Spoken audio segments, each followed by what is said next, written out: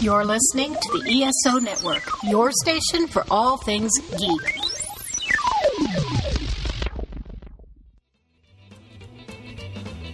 Welcome to Earth Station 1, a weekly podcast dedicated to all things sci-fi, fantasy, and much, much more.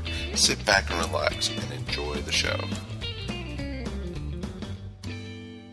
Hey, everybody. Welcome to another episode of the Earth Station 1 podcast. That's right, folks. It's Mike and Mike, and we are here to talk all about Woodstock. The 50th anniversary just passed, and we thought it'd be great for our music segment to talk all about it. And, you know, I have a personal history for it, and it's going to be interesting to hear what the others think about it. Because did they see about it from the movie? Did they see about it from the records? Or some people, do they even know about Woodstock? It's going to be interesting to find out. But, of course, the man who lives in the clouds with Lucy and the sky with diamonds, Mr. Mike Gordon. Like howdy, man. Wow, you almost sound like the dude. How's it hanging? Oh, if we're at Woodstock, we're muddy. Yeah, I'm getting wet, man. Well, that's a personal thing. No, that's going to go in a wrong direction. Let's stop that right now. It's definitely a wrong way to start a show. That's it's a lot of fun. Yes, talk about such a big event. 50 years since Woodstock, and prepping for this episode, learned a lot about the event that really impressed me. So I'm looking forward to, like you said, sharing it with our guests. So it's going to be a blast. Exactly. And we definitely want to hear from you guys at home. Please write us at earthstation1@esonetwork.com. We definitely would love to hear from you. Does anyone out there, were they actually at the concert? Where did they have any memories? I know last week we talked to Sabrina Pandora, and she was there when she was a little baby. She was one of those naked babies running around, as she liked to say. Yeah. So I'd like to find out who else was there. It would be great to do that. So please definitely write us. Definitely would like to also, tell everyone, of course, about, helping support the ESO network and helping especially Earth Station 1. We don't talk about it enough, but definitely, please, wherever you go, listen to, Earth Station 1, please go up, rate us, or subscribe to our show, or leave us feedback. We'd love to hear, how can we improve the show? How can we change the show, or whatever, you guys think, because some people have been leaving us feedback and, rating us. And that's how other people find out about us a lot of times. A lot of it is word of mouth, but a lot of it is also how people leave ratings for us or reviews. And we're up on all the major radio players and music players out there. So, definitely, we'd love to definitely have you support us that way. And, the other way you could support us, as we talk each week, is about Patreon. You can help become a Patreon supporter for as little as 25 cents a week. All you have to do is go to patreon.com/ESO network. And that's pretty much it. I think we do have a lot to talk about this week. So let's do a quick rants and raves. Mike, you went to the movies, didn't you? I did. And, every once in a while, I just, I have to, I love blockbusters. I love this summer movie season. I love superhero movies. Throughout most of the movies that we've seen this year so far, this summer, have been great. I think, we've reviewed a lot of them on the show, and I've had a blast. But it's really nice to just sort of forget about the superheroes, the capes, forget about the explosions, the violence, the quippy one-liners, and just go see a movie about people. And so that's exactly what Michelle and I did this past weekend. We saw The Farewell, which is a beautiful movie. It's about a Chinese family, and the setup is that the grandmother, who still lives in China, has contracted a disease in which she's it's going to be terminal, but the family has decided not to tell her. The main character is a Chinese American in the family who doesn't understand why you don't, because over in America you would have to tell her, right? So it's just a different sort of culture clash.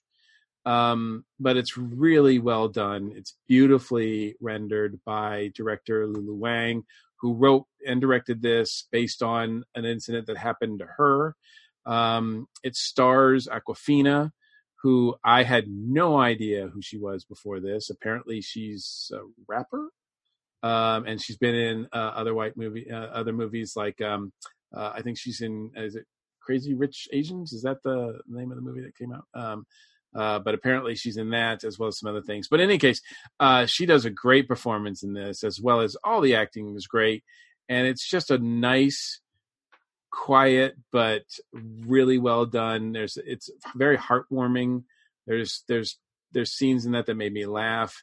And yeah, it's very touching. Of course, it deals with, family dying. So it's not all, laughs and giggles. There's some real emotion with this as well. And, through all the explosions and everything else that goes on, it's just nice to be grounded in a movie that's about people. And I appreciate this. I mean, normally movies like this come out in the fall for Oscar season and whatnot. So the fact that this movie actually got funded at all, the fact that it was released in the summer, I think they were just thinking, let's just do it and get it over with. But it did get some good buzz at Sundance, which is why I think it was picked up by a major studio and then distributed widely. So because a lot of times movies like this now just go straight to streaming, and some people see them and some people don't. So I had a great time seeing this. Michelle liked it as well, and I really recommend it if you get a chance to see The Farewell. Obviously, I recommend seeing it in the theater, but it's an intimate movie, so. If you see it at home, I don't think you're going to lose a lot, but it's really, really a great film. It's a great film, and I think during Oscar season, you're going to hear this movie mentioned quite a bit. That's awesome. I'm looking forward to seeing it. You couldn't stop raving about it. I still can't. I know. I could tell. That is awesome. But you, sir, have been watching some things on the tiny screen. I have. Well, it's not or that the slightly tiny. less big screen. I was going to say, it's not that small of a screen anymore, Most people have really big screens in their houses. It's true. And they're just getting bigger and bigger, and I can make lots of comments, but I'm not going to. So basically, I did watch 2 TV shows, and I want to rave about them. First one, of course, on Netflix is The Umbrella Academy. I might have mentioned it in the rant at the end of the show, and for our shout outs, talking about how good The Umbrella Academy is. Folks, this show is really good. I would highly recommend it. It's not your typical superhero show, and it's a very dark story, and it's kind of looking at the X-Men type characters, but from a kind of different viewpoint. And it's really well done. And the actors, and the biggest one, I think, in the show is actually Ellen Page is one of the most known, but there's a lot of great actors in this. I've seen some other of these actors on the CW and other TV shows or movies. And so a lot of them are really familiar to you. And the story takes a lot of twists and turns, and it, keeps you guessing. I don't want to spoil it because a lot of you out there haven't seen it there, but it is based off a comic book and very well done, and would highly recommend it. And then over on Amazon Prime, I would also want to recommend The Boys, which is a brand new show. It only came out, I think, probably 2-3 weeks ago. And a lot of people, it's already one of Amazon's most highest rated shows ever. And it's amazing. It's based off a comic book by Garth Ennis. And it is another one that will blow your socks off. It's basically if superheroes were just real people, not bigger than life. And, you have like a Justice League type group who isn't as squeaky clean as things seem. And I'll just leave it at that. and there's really standout characters in this. Acting is really well done, and again has some very familiar faces, and definitely, check it out. Again, I would love to talk about this. And if you see me at Dragon Con, please, I'll talk your ears off on these two shows. They are amazing. And, both left the series is open for second seasons. And I've heard The Boys is already filming their second season. So I know they're coming back, and Umbrella Academy has just got picked up for a second season. So I know they're going to be working on it too. So look for both of those in 2020. So, it's probably going to be at least a year. So you see the second seasons, but please watch the first seasons. These are definitely two shows if you're into comics and superhero stuff, but not the typical superheroes. Please check it out. So I think that's going to wrap up Rants and Raves for this week. We definitely want to hear from you guys. So please write us at ourstation1@esonetwork.com. And like I said, if you have anything you guys want us to talk about, please write us. We definitely would love to hear from you. With that being said, let's take a quick break. And we have a new show joining the ESO network, and they're going to be in the geek seat now. Let's take a quick break, and we'll be back in a moment. Just keep that going. Hi, this is Ashley Pauls with this week's Box Office Buzz. Well, we are now entering what I like to call the box office doldrums after the summer movies have come and gone, and it's really not until mid-September when things are going to start to pick back up again. But nevertheless, we still do have some new things coming out in theaters. Angel Has Fallen is a new political action thriller. It follows Olympus Has Fallen and London Has Fallen, the two other movies in this franchise, about a Secret Service agent played by Gerard Butler. I've personally not seen any of the movies in this franchise, but apparently they're doing at least fairly well because they keep making them. Also, we have the horror flick called Ready or Not, which is about a newly married couple who attend a lethal family gathering. It's been interesting to kind of see, at least it seems to me, that we're having more horror movies lately and that they're doing pretty well in the theater, or at least generating some conversation. It's interesting because I think that horror movies as a whole are a little bit cheaper to produce than some of these big budget like superhero, sci-fi, action epics that require so many special effects. So it's interesting, even though like some of these smaller horror films are not going to do the numbers of Avengers or Star Wars or something like that, but they have such a smaller budget that even if they're moderately successful, they still turn a profit for the studio. And I think it's also interesting to consider too, we're living in times where there is a lot of fear and uncertainty. So maybe people see horror films as kind of this cathartic story, a way to process some of these fears and concerns that we have. And again, I've commented times before that horror isn't necessarily my favorite genre, but I do think it is interesting to see this kind of trending up, especially since there are some horror movies that I found really fascinating, like Get Out. I absolutely love that one. Thought it had some really insightful things to say. So definitely could be a trend that we're seeing, and showing again that some of these smaller movies can coexist alongside the big blockbusters. There's a lot of concern, some that I've heard, about Disney acquiring all these studios and all these big blockbusters kind of like swallowing the box office. But I think there's still a place for some smaller films, and the current popularity of horror films is perhaps showing that. On DVD this week, we have a comedy called The Hustle about two con artists played by Anne Hathaway and Rebel Wilson. This is a movie that I had personally wanted to see but never quite got around to it in the theater, so now's my chance. We also have a dark superhero drama called Brightburn. I was curious about this one and also did not get a chance to see it in theaters. It's sort of the reverse of the Superman story about a boy with powers who starts becoming a villain instead. I think this is a really great and intriguing concept, especially as superhero movies are so popular these days. It's kind of intriguing to look at the flip side of that. What if someone with powers decided to become a villain instead of using those powers for good? So definitely looking forward to checking that one out.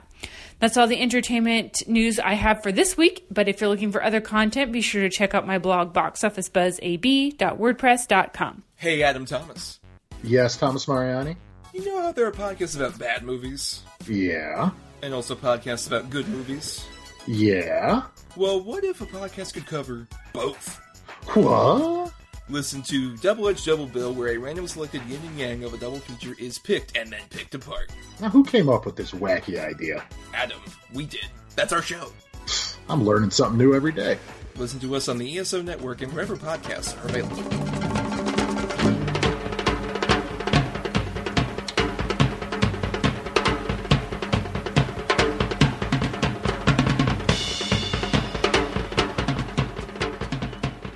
Hey everyone, welcome back to Earth Station 1. We have a bunch of new friends with us tonight for the Geek Seat segment, and we are very happy to announce that we are growing here at the ESO Network once again, and we have Thomas and Adam from the Double Edge Double Bill podcast joining us. Hello. Hey, hi. Howdy, guys. Welcome to the station. It's Thanks for having us. yeah, it's good to be here. It's good to be a part of a community. For those people who may not be familiar with your podcast, tell us a little bit about what it's about. Well, basically, Adam and I have a podcast every week called Double Edge Double Bill, where at the end of the previous episode, we pick a randomized double feature based on either Adam and I either have two good picks or two bad picks, and then we each randomly choose a number between 1 and 10, and we've assigned our own individual movies numbers between 1 and 10, and that's what gets us our double features. So, for example, the first episode that's up on the ESO network, which should be at the time that you're listening to this, is for the year 1999 as a topic. And the good film, which was Adam's choice, was Ghost Dog Way of the Samurai. And we ended up randomly picking that one as a good feature. And the bad feature from one of my two choices was the Arnold Schwarzenegger vehicle End of Days. Yeah, that's that is an interesting dichotomy. Yeah. Oh, End of Days. Yes, but that's what we like doing about the show is we get an interesting look at each other's tastes, and also we can get a very odd double feature that we would never in a million years think of. But we find the connections between the two movies. We also just either look really praising a movie or really hating on one, because we figured, there are plenty of podcasts about great movies and plenty of podcasts about bad movies, but why not both, to quote the girl from the taco commercial? Well, the fact that you're willing to, keep watching bad movies for no other reason than the enjoyment of other people, just, it goes to show, I guess you guys are a couple of sadists. I mean, we get off on it, obviously. I think that's Yeah. So tell me, how you guys got involved with podcasting in general. Like, what led us to this moment, guys? Well, I started podcasting in college. It was literally an example of like one of my favorite shows that is no longer in existence. That was called the Weekly Blend Audio Show. Was asking like, hey, anybody who was a fan who wants to Skype in, can go ahead and do that, and we can have you join the show for an episode. And I was like a Dickensian orphan with a hat in my hand, like, please, sir, let me on the show. And I was the only one that ever Skyped in. So I just became a regular on that fucking show.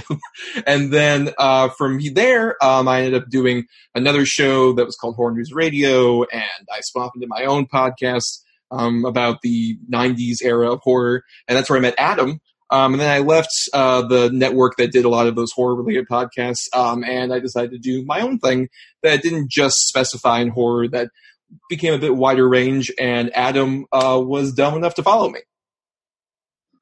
Yeah, it was pretty stupid. Yeah, you regret it every single day of your life. I really do. No, that's basically, in a nutshell, how it started for me, too. I experimented a little bit with trying a couple podcasts here and there. But I found, with a new wife and a new baby on the way, it wasn't that easy to hold to it. But Thomas would have me guest on his show almost weekly. There's very few weeks that I missed. And then when he left to do this one, I was the first person he reached out to, and I instantly was like, yep. And now it's been over a year. Wow. Now, you guys knew each other before podcasting? Nope. Not at all. Okay, so podcasting brought you together. Yes. Yep. Interesting. See, Mike, it can work out. Don't pressure your luck, dude. Just remember that. That's not- yeah. It can also, believe me, it can also tear you apart. So you'll find out. So where do you guys like sort of, as far as what your passions are, what you're bringing to the table, your fandoms, what would you say? Let's start with you, Adam. Your first first passionate fandom. Oh, it's probably comic books. I grew up. My dad was a huge comic book fan. I mean, to the point where his entire basement still is decorated to one half's the Fortress of Solitude, the other half's Gotham. Nice. And so I just grew up loving comic books and loving them. And then when the movies came out, all that stuff. So it definitely was comic books first, and then it like 80s slasher movies. So it was comic books and then horror movies. Very nice. Very nice. And Thomas, what about you? Where do your passions lie? I would say probably as a kid, it was initially comedy, especially a lot of like animated cartoons. Like I was a big, basic cable kid who grew up with like, the first big wave of like Nicktoons, Cartoon Network, a lot of that stuff. And that kind of evolved into a lot of especially watching animated shows and finding all the different references to various different TV shows and films and sparking onto that. Like especially I was such a huge Simpsons fan as a child, and then finding out like, oh, they basically remade Citizen Kane in various different forms and various different scenes from different episodes. You could string together all their parodies and get the whole movie of Citizen Kane. And so from there, I kind of just like really looked into and became a much more of like just a film fan in general. But I like to consider myself not really married to any single specific fandom. I like a good smorgasbord, as it were, of geek stuff. Yeah, very excellent. Very excellent. Now, you guys mentioned that you've been doing the show for about a year. So if for those people who might want to, check out and listen to, of course, the first one that's available on the network, is there anyone in particular, an episode that you feel like is a perfect example of what they can expect from your show that you've done in the past? A double bill that you've had that you're like, that was really amazing. One of my favorites probably in the past few years was we did one about Best Picture winners from earlier this year. I'm trying to remember what episode that was. It was somewhere around like the 30s or so. But we talked about a really weird double bill of we did Moonlight and we did Driving Miss Daisy. And we had a great guest, Jonathan Habden McHale, who's been on several of our episodes, come on. And it was the great mixture that I really want to do out of the show, which is like actual intelligent discussion and our usual bullshit that we do. I think that's what I really aim for with the show, is to mix like genuine actual discussion about the two movies, how they kind of relate, how especially to the topic they relate. And those two were very interesting. And also we talked about silly stuff. And even that was a great example where Adam had not seen one of the films with Moonlight, which he picked just because he wanted to see it. And spoilers, he fell in love with it, which is something I also love with the show, is when we discover something that either we fall in love with or are flabbergasted exists, in this case, like really bad ones. Yeah, Cool. my favorite might be the Star Trek episode. Yes, that's we right. did. We did The Wrath of Khan and Generations. Yes. That was a good one. And another good guest on for that one. It's got Casey Gerard, and the whole episode was us just laughing and doing bad impersonations and everything. That was just a fun thing to do. Well, and also coming from very, very different perspectives, because Casey was way more of a Trekker than either Adam or especially I was. And so you get like a lot of different perspectives as well of that particular fandom, which we also love getting. Yeah. I would imagine with Star Trek, a lot of double bills could be made of the odd and even numbers. Yes, 100%. just mix and match, right? Yep.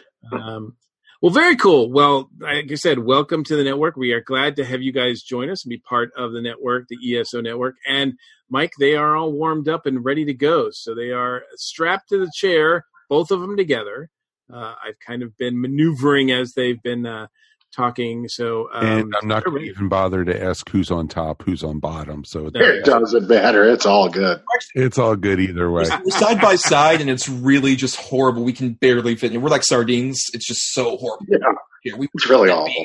Mm-hmm. let the audience have their pictures however they want it. So it's okay. We're pretty easy that way.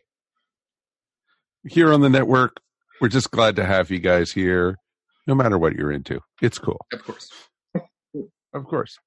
So, who wants to go first with the first question? Oh, it doesn't matter. I'll go ahead and swing first. All right, Adam. What was your favorite geek out moment then? The first one I remember that really popped me, that I was like, oh my God, was the classic I'm Batman from the 89 Batman. Oh, sure, of course. That was great. And then the other one I could think of was the first Easter egg from Iron Man. From the very first one, when you were like, oh my God, what's going to happen here? Oh, of course. You're like going, oh, wow. Yep, the That's pretty potential. awesome. Yeah. Of course. What about you, Thomas? Well, this is the confusion here because from what I heard from previous episodes, I believe it's actually just like a personal moment of geek outery. Is that what it traditionally is? Yeah, that's your favorite geek out moment. So sure. Well, there was we always let you guys decide on what you guys have as answers. right. We don't force feed you. We just don't like doing a lot of work. Really. Not right. at all. Yes, we throw the questions out there and just leave it all up. exactly. That pretty much says everything about the ESO network too. Exactly right. Well, in terms of like a personal one for me, this is more of an actual experience I had. In my college, there was a 2-night sort of event where they were showing the films of Edgar Wright, and they had Edgar Wright go on and do Q&As after each movie. And I can't remember. I think it was after when they showed Scott Pilgrim, because this was right before The World's End was about to come out. And I went up to the mic to ask a question. I was obviously nervous. I was very much like, oh my God, this is one of my favorite directors that's currently working. It's so great. And the person who was running the Q&A, who was a friend of mine, shout out to Jessica, just said like, oh, come on, Thomas, you can do it. You got it. And I had enough of a wherewithal to like just say, you know what, I'm going to try, like in a kind of fake voice of sorts. And Edgar Wright laughed at that. And I like melted. And then I think I asked whatever question I did, but it didn't matter because I was just like in a melted position of like, this fucker laughed at what I said. This is so great. I was just a puddle. It was so wonderful. You just melted right there on the spot. Yes. Okay. That's fair. That is totally fair. All right, Thomas, what turns your geek off? Well, in terms of like a disappointing geek moment, which I believe is the second question. But yes, it's the for me, this is another event. This is like the polar opposite, where cut to a few years after that, I'm at South by Southwest, and I'm at a screening that's a 70mm version of The Road Warrior, which George Miller is there doing a Q&A for, and he showed a clip from Mad Max Fury Road, which was about to come out at that time. And I once again got up to do the Q&A thing, especially because it was hosted by Drew McWeeny, and he even said, this is a once-in-a-lifetime event, people. Come on up and ask him a question. And I was really gung-ho about like going to ask him about sort of the difference between him doing a Mad Max movie, and then he also did like the 2 Babe movies. So I was very excited to ask him this question. And then they're like, well, before any people in the audience ask, I think we have a specific personal fan who wanted to come up and talk about something. And that person was Robert Rodriguez, who came up and did a whole spiel about like, oh, hey, I'm an independent filmmaker in Austin, and I'm a big fan of your work, and I love you so much. He went on and on and on about how much he loved George Miller, which is like, you could have had this meeting at some other point, dude. Like, other people want to go up and ask him a question. And I was like, I was going to be like the next person after like they had a couple other people come on.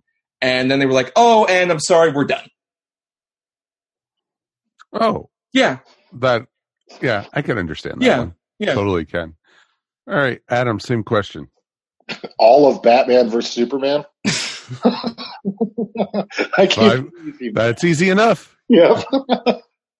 That is totally understandable. Martha, why you say that name? Oh, why would he call her? Why would Superman call her Martha? That doesn't. I know. Yeah. I know. Okay. Yeah, you better go because I'm getting enraged. Okay. All right, Adam, what geeks you out the most? One of my favorite things is I like hearing like potential casting news for upcoming movies that I might be interested in, like be it the Dune movie or the Marvel movies or even remakes and stuff like that. I just really, because then I can start putting a movie together in my mind once I hear the cast and then also obviously the director. But that always gets my goat, and I keep doing research and stuff once I get excited. Oh, totally understand that one. Totally understand that one. All right, Thomas, what does geek you out the most? I would personally say it's being around like classic sort of movie props. I loved when I went to LA. The first thing I really wanted to do was like tour one of the studios, and I did for like the Warner Brothers tour. Which, if you've never been to like LA and you want to do like some kind of movie touristy thing, that is the one to do. Don't go to Hollywood Boulevard. It's full of trash. It's pretty terrible. The Grauman's Chinese isn't all it's cracked up to be. But going to like the Warner Brothers tour and like seeing like, oh, that's the costume that this person wore, or this is like some, you know, prop from Harry Potter, or just seeing something live in person that was like just on a movie set, especially like a practical effect or a puppet. Like I loved I want to go back at some point, but one of the times I went to DragonCon recent in the last few years was to the Museum of Puppetry and seeing like the Kermit the Frog and all these other things. Oh, sure. Yeah, I was just in like sort of an ecstasy moment of just like these things were like touched by Jim Henson and all this other stuff. That really just turns my geek on, as it were. Awesome. But what turns your geek off? I think geeks who are too overprotective. I think especially in recent years we've kind of gotten that with like sort of toxic fandoms that have been around. I want to go too. I don't know what you're talking about. Get away from me. I'm only right. You mean like that? A bit, yes. That's a good approximation. That sort of thing, especially where it's like so counterproductive to change in a sort of in a fandom, especially like I think Star Wars has been a classic example of that. Where in recent years, I think Disney's done some interesting things, and a lot of people are kind of abrasive to it because it's not quite what they liked about it when they were younger. Oh, no, totally understand that. What about you, Adam? Pretty much the same. Toxic fandom for sure, and also Kevin Smith. Really? I can't stand Kevin Smith, man. If you ever see our show, I got like 5-6 guys who the mention of their name angers me, and he's definitely one of them. I really liked him growing up, but now it's like, oh man, just God. So I guess you're not going to be first in line to go see the Clerks reboot. Oh, that looks terrible. Oh, that looks so bad. Personal opinion, but that looks rough. I'm not into owner humor comedies anyways, and that looks like just exactly what that is. But Adam can't wait to watch his Netflix He-Man, which just got announced as we're recording this. All right, Adam. What fictional character would you like to meet the most? Captain Kirk, man. Just the stories and the pointers he could give you, be it through military tactics or picking up chicks or whatever. Captain Kirk's the man. Totally understand that. What about you, Thomas? I think this one's a bit more doable given some time travel and stuff. This is one that could have potentially happened. Jim Henson era Kermit the Frog. Like, I would love to have one of those moments where, like you've seen in the old Sesame Street clips, where it's like a kid meets Kermit and instantly just talking directly to Kermit. Jim isn't even a factor. Like, I would love to have like that specific moment, or even like when he goes on if you've seen the old stuff where he's on like the Tonight Show and stuff like that, and Kermit's just talking to Johnny Carson and being a bit more loose, a bit less kid friendly. Any of those kind of situations, I would have died for. Okay, so you could see yourself in the opening scene of the Muppet movie. Got it. Yes. When Kermit is down there on the log. Of course. Yeah, I would be Dom DeLuise. I would risk getting eaten by a weird alligator Muppet, sure. Of course. What fictional character would you like to meet the least, though? Thought a bit about it. Travis Bickle from Taxi Driver, for a lot of reasons. I think even if he wasn't trying to kill me, there's just a lot of other skeevy things. I'm just like, I want to be around you. And unfortunately, he feels very realistic to some of the skeevy people you might meet in that toxic fan community. Yes, just wait till next week at Dragon. Of course.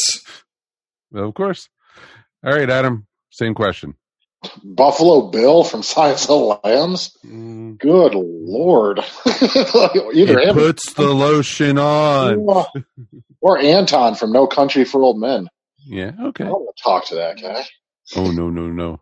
Yeah, no. No. Nope. What is your favorite geek word, phrase, or quote, or pose? I really, really dig the classic "I must not fear. Fear is the mind killer" from Dune. Oh, very cool.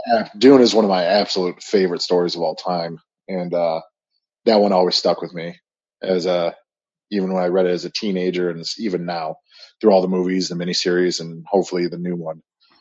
So Sure. that's probably my favorite. Okay. Thomas?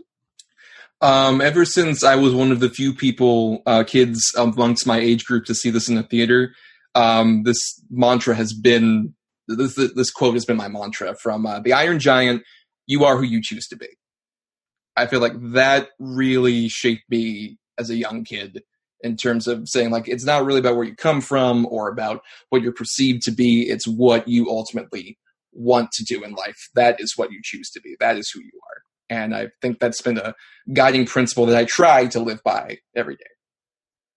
No, totally see that. I truly see that. No, that's a good one, actually. What is your ideal geek occupation? Especially in terms of like just a fictional pie in the sky one. One that I would love is to be like an Ollivander from the Harry Potter series. To be not necessarily the guy who does the magic, but helps sort of the guiding force for someone who's coming into magic, to find the right fit for them in terms of something like a wand, which is a personal item that really affects who you are in this like huge magical sphere. It's this piece of individuality that sort of beckons to you. I would love to be the guy to sort of pass that to somebody. Oh, sure. You would be like almost like the mentor, the person who like guides them towards where they need to go. Well, not necessarily a mentor. It's just like, here's the one, go away. Like, I don't have to do the tough stuff. Okay. No parenting skills. Got it. I'm more like an uncle. Just like, here you go, kid. Bye. Go to your parents. Okay. What about you, Adam? I want to be like Indiana Jones, man, an international adventurer / architect.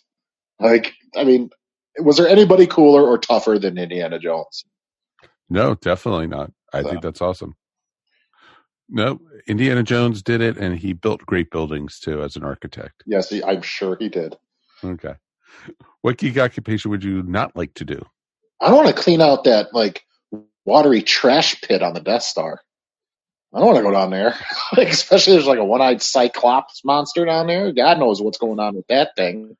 Yeah, I know. Keep me out of there. So no to the janitor on the Death Star. Got it. Yeah, right. Well, yeah. Especially because you'd be working on the Death Star when it blows up. So ultimately, you're just going to die. Well, yeah, pretty much, unless you're on vacation that day. That's true. Exactly. All right, Thomas. Well, for me, admitting this is also Star Wars related, even Death Star Empire related, but I think one that goes underrated in terms of like the really bad jobs is being one of the Red Emperor guards in Return of the Jedi specifically, because all you're doing all day is just standing in front of one door, and your only company is this dude who like sits in a chair and looks at a giant window. And maybe if he does talk to you, it's just like, so, you like the Empire? You like it? And you're just standing there just like, oh God, I'm wearing this awful thing and I can't take it off and I can barely move in it. This is so terrible. And then the one moment where you might have like some kind of fun is like, oh crap, Luke Skywalker's here and he's going to have the best, like arguably lightsaber fight of all time. And the Emperor's like, leave. There's no windows in there for to see that shit. I love that Palpatine talks up his guards. What else is he going to do in there, Adam? That Darth Vader's a cool dude, right? Wow. Okay. All right, guys. This is your final question. I'll let you guys decide who wants to go first on this one. What is your ultimate geek fantasy? Adam, go ahead. You started this off. You might as well be the last first. Now, are we talking like if I could be involved in like a fandom or something that I would? Well, I guess you said that's up to us. Yeah, It is up to you. I would really like. We say mum. That's it. Gotcha. I would really, really like to have my own space in like my own house where I could own props and costumes and scripts from all the movies I loved and have them on display and just be able to sit there and look at them and think about the history of where they came from and things like that. Like something tangible to hold. Well, sure. Well, you'll be able to do that with all the podcast money you're going to be making. Right? Yeah. Yep. Can't wait for the checks to roll in. Oh, damn it. They figured us out, Thomas. Oh, damn. Mm-hmm. Exactly. We knew it. Ha! Okay, Thomas, what's your answer? I would love the ability to, even if just once, to be able to travel back in time and specifically be on the set of like a super famous movie. I'm thinking something like, a Wizard of Oz or something like that just has like the most gorgeous, like elaborate sets and has some of the most interesting people on that set. Even if it's not necessarily that movie, it could be something as small and intimate as something like Who's Afraid of Virginia Woolf, or just like some kind of, I would love to be on one of those sets where like it might be kind of cantankerous. I don't want to be necessarily a PA doing a job, but I want to be a fly on the wall for them shooting like either a famous scene or just hanging out together, whatever the movie might be, or something that, like I said, has some gorgeous elaborate special effect. Like my favorite movie of all time is the 1986 Little Shop of Horrors, and I would love to be on the set where that amazing practical effect, arguably to me the best practical effect of all time, Audrey 2, just standing there. I would love to be just in the room where all of that magic happens. No, totally understand that. I think that's pretty awesome. That is a great answer, actually. Well, very cool. Well, Adam, Thomas, you've made it through the Geek Seat. Congratulations. I have so many people to thank. Mr. Mike Gordon, tell the young men what they've won other than being part of the ESO network. That's a winning award. What else could there be? But you have also won a lifetime subscription to the ESO network, which you are now part of, a value easily worth $26.09. Wow, these guys have pushed our value all the way through the sky. All right. Yeah. Now, do we have to split that $26? Don't they know that the money's only worth something on the station? Yeah, it's they'll find out. They'll find out. Yeah, these are Disney dollars? Damn it! Bingo! It's a station currency. It drops in value as the closer you get to the Earth. Damn Monopoly money. So. Well, thanks for having us on, guys. Thanks for letting us. Thanks a lot. People, obviously they can go to the ESO Network website to check out the new episodes, but you guys have a presence as well. Where should they go and check you guys out?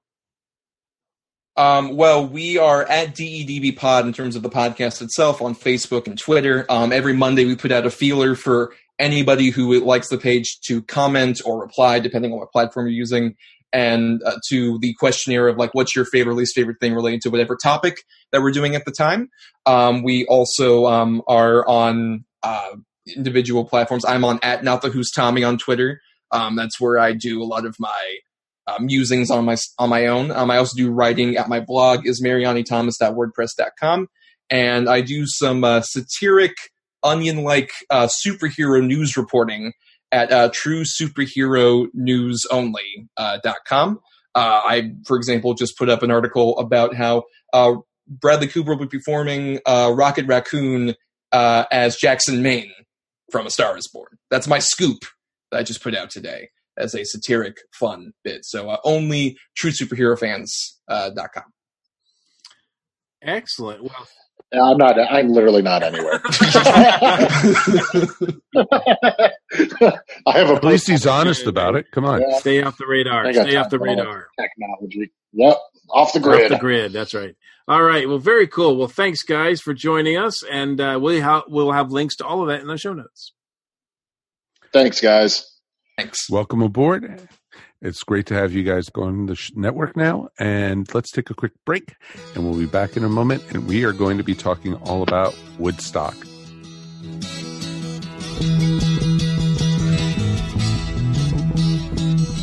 It's getting to the point where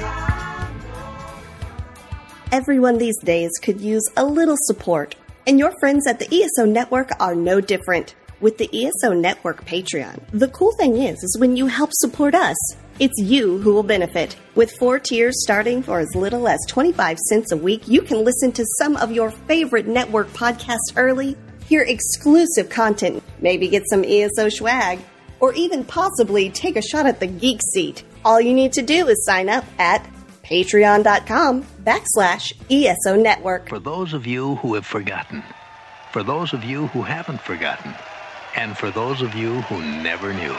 By the time we got to Woodstock. Woodstock, an incredible film about an incredible event, is back. Everywhere was a song and a celebration.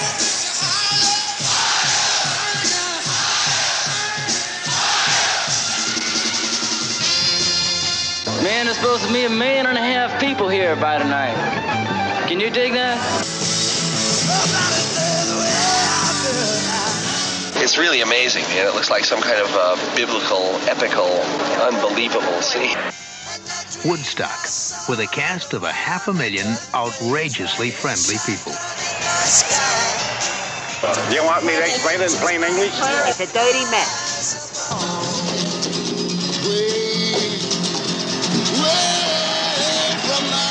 Woodstock, the people, the vibes, the music. Swing low, sweet. Shown by Joe Cocker, Country Joe, Crosby, Stills, Nash, Richie, Jimi Hendrix, John Sebastian, Shania Sly, and the Family Stone, The Who.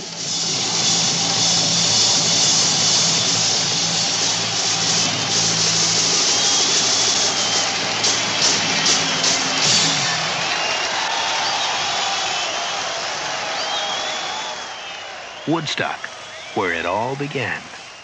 Hey everyone, welcome back to Earth Station 1. It's time to go back in time to August 15th through the 17th of 1969. And we are going up to White Lake, New York, and we are going to be talking all about Woodstock. Yes, Woodstock turns 50. It's been the 50th anniversary just this past weekend as we're recording this, and we're going to talk all about it. We've got with us, of course, our music crew. Michelle is here. Hi. And we've got Ricky and Bambi joining us as well. Hello. Meow, meow. So now the way I'll start this is with, there was only one person who's on this recording that was actually there, Mike. So I'm going to start with you and tell us what do you actually, I mean, you were 2, right? I was 2 years old. Do you actually remember anything about this? Not a thing. Okay, so we can. It's a well-established, and you know what? But probably a lot of the 400,000 people are just like you. They don't remember. Well, a lot of them had the brown acid, right? Of course. Well, my family was there also, not just my mom and dad, but I had aunts and uncles at the concert because I actually grew up 1.5 miles from where Woodstock took place. Gotcha. The actual concert. And so for me, it was always, that's where that concert was. This is what when all the people were there. We heard about it from all the time I can start remembering. It was always, right down that street is where Woodstock was. And, where Yasgur's farm was. And it was literally every day and hearing the story. And then when the movie came out, being able to see people in that movie that I knew and, growing up. And, so it became, that and everything. And it's funny how you said, but people at the concert who, half of them don't even remember the concert itself. My uncle, who was at the concert, says, if somebody says they remember Woodstock, they were not at Woodstock. Right. So what about so the stories that you were told from your family, from your parents in particular? Was it something that was a special moment for them? Oh, of course. It was magic. And, it was magic in a disaster area. Woodstock was the concert that should have failed so many different ways. And we'll talk all about that in a little bit. And because I want to hear what everyone else has to say about it. But, it was my family, my parents especially, they were like, it was, they were close enough that they could hear the music, but the stage literally, they were one of 400,000 people. The stage was probably the size of a Matchbox car to them. they did the camping and everybody there did the camping and everything. We didn't go back to our house or anything because it was almost impossible to get back to the house. I was going to say, going to and from was just not possible. No, it wasn't. It was almost impossible to leave the area. And, it was just, talking to my grandmother, and because, the house we had there was a family house. It was all our family that was there. And it was, my grandparents were there. My aunt and uncles were there. My aunt, who was 10 years old, was too young to go to Woodstock. And so her parents, of course, didn't let her, but everyone else did. My uncle, Ed, was one of the vendors at Woodstock. He was selling jewelry. And, now, he was selling hippie jewelry back then. Now he has a gallery on Fifth Avenue selling jewelry. And wow. So it's pretty, it's neat to see how people evolve. I mean, my Uncle Roy, who was, I think he was 17 at the time. He was, now he's a born again Jehovah's Witness, and, but he still talks about it and everything. So it's pretty cool to see how different people evolve. Before we move on to everybody else, just one last question. Do you, or is there anything in the family that you guys have that that was acquired at Woodstock, either original tickets or posters or anything that you guys have from the event? I have in my house a framed original poster. Now, did it come from there, or did you just acquire it later? No, my family passed it down. They got it, at the time. Oh, that's awesome. Because it said White Lake, New York, and they were all, oh, this sounds awesome and everything, and and type thing. So it's pretty awesome to see it. So yeah, I got it because it was my parents, and then when my parents passed away, I inherited it, and so I have it now, and it's sitting in my house up on the wall. Awesome. So Michelle, what does Woodstock mean to you? Well, before this past weekend, it just meant a big show that happened a long time ago. And now I look at it as sort of this wonderful little bubble in American history and music history, something that could never be replicated. It was just something very pretty and unique. And when its time was done, it burst. It was, it was like almost I don't want to say a perfect storm. I mean, there was storms happening, obviously, and there was a lot about it that wasn't perfect. Obviously, there was a lot of things that went wrong, but yet, some real beauty came out of it. Yeah, which is amazing to think of. I think, I mean, obviously, you and I were both alive at the time, but like Mike, I was too young. It wasn't even on my radar. And my parents were not the kind of parents that would have even thought about it. Oh my God. It would not even occurred to them to go to Woodstock. Not at all. Or mine. So, although they did go to they did have their honeymoon at the New York World's Fair. I always thought that was cool. There's a big difference, though, between Woodstock and the New York World's Fair. No, I know. I just think, as far as adventurers of my parents, they had a little bit of adventure in them. But anyway, Bambi, what about you? What does Woodstock mean to you? Well, Woodstock, again, I guess with a lot of things like the Beatles, it was always just around. I was always familiar with it without actually knowing what it was. Just as a little kid, it was just a word that meant something. Usually it seemed to go along with hippies, though. Yeah. I remember when I was a little kid, anytime somebody would be talking about Woodstock, it would be usually talking about hippies.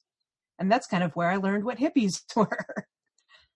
So, not very interesting, but there we go. No, absolutely. No, it's very interesting, actually, because everyone has their own input, what it means to them.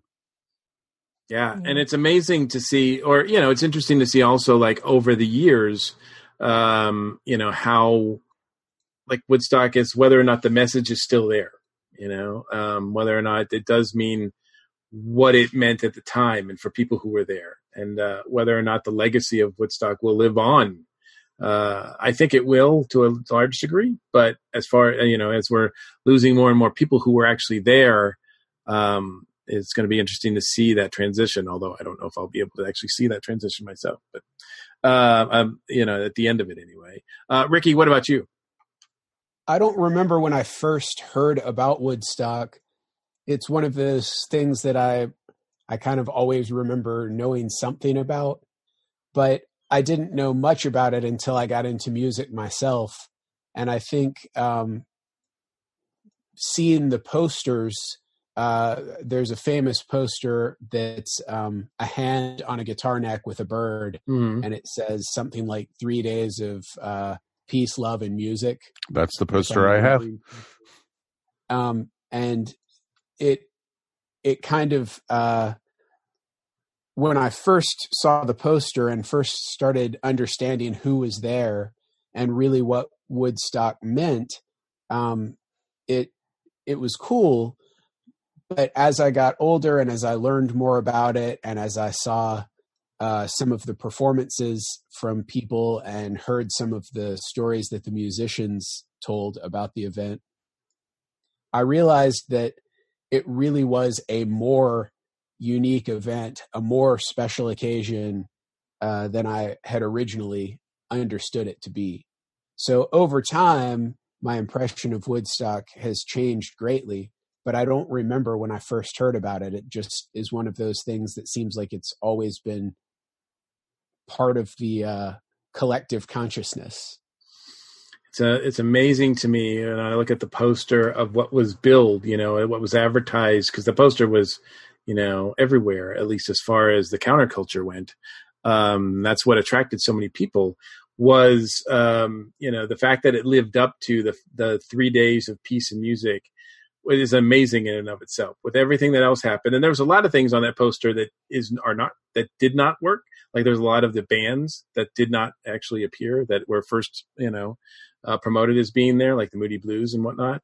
And obviously it had to change venues, I think 3-4 times before it actually got to Bethel, right? Exactly. It actually, originally it started as a small little show up in Woodstock itself. That's where it originally got the name, because the founders were trying to start a music studio up there.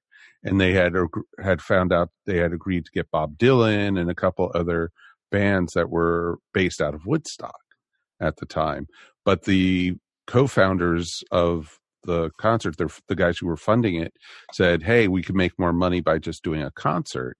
And they found this town called Walk Hill, New York. And they got all the permits for it. And they, told them, hey, there's going to be probably like 100,000 people coming to this concert, possibly. And they had all these bands signed up, and they started doing construction on it, on this really ugly piece of land, which was going to eventually become an office park. And it basically, they started running electricity out to it and running water, sewage, and they started doing the construction for vendors and for buildings and such. And pretty much a month and a half before the concert was due to start, people like churchgoers and a lot of conservatives basically went to the town and said, hey, we don't want these hippies coming to our town. You're going to lose our support if you guys, let this go on.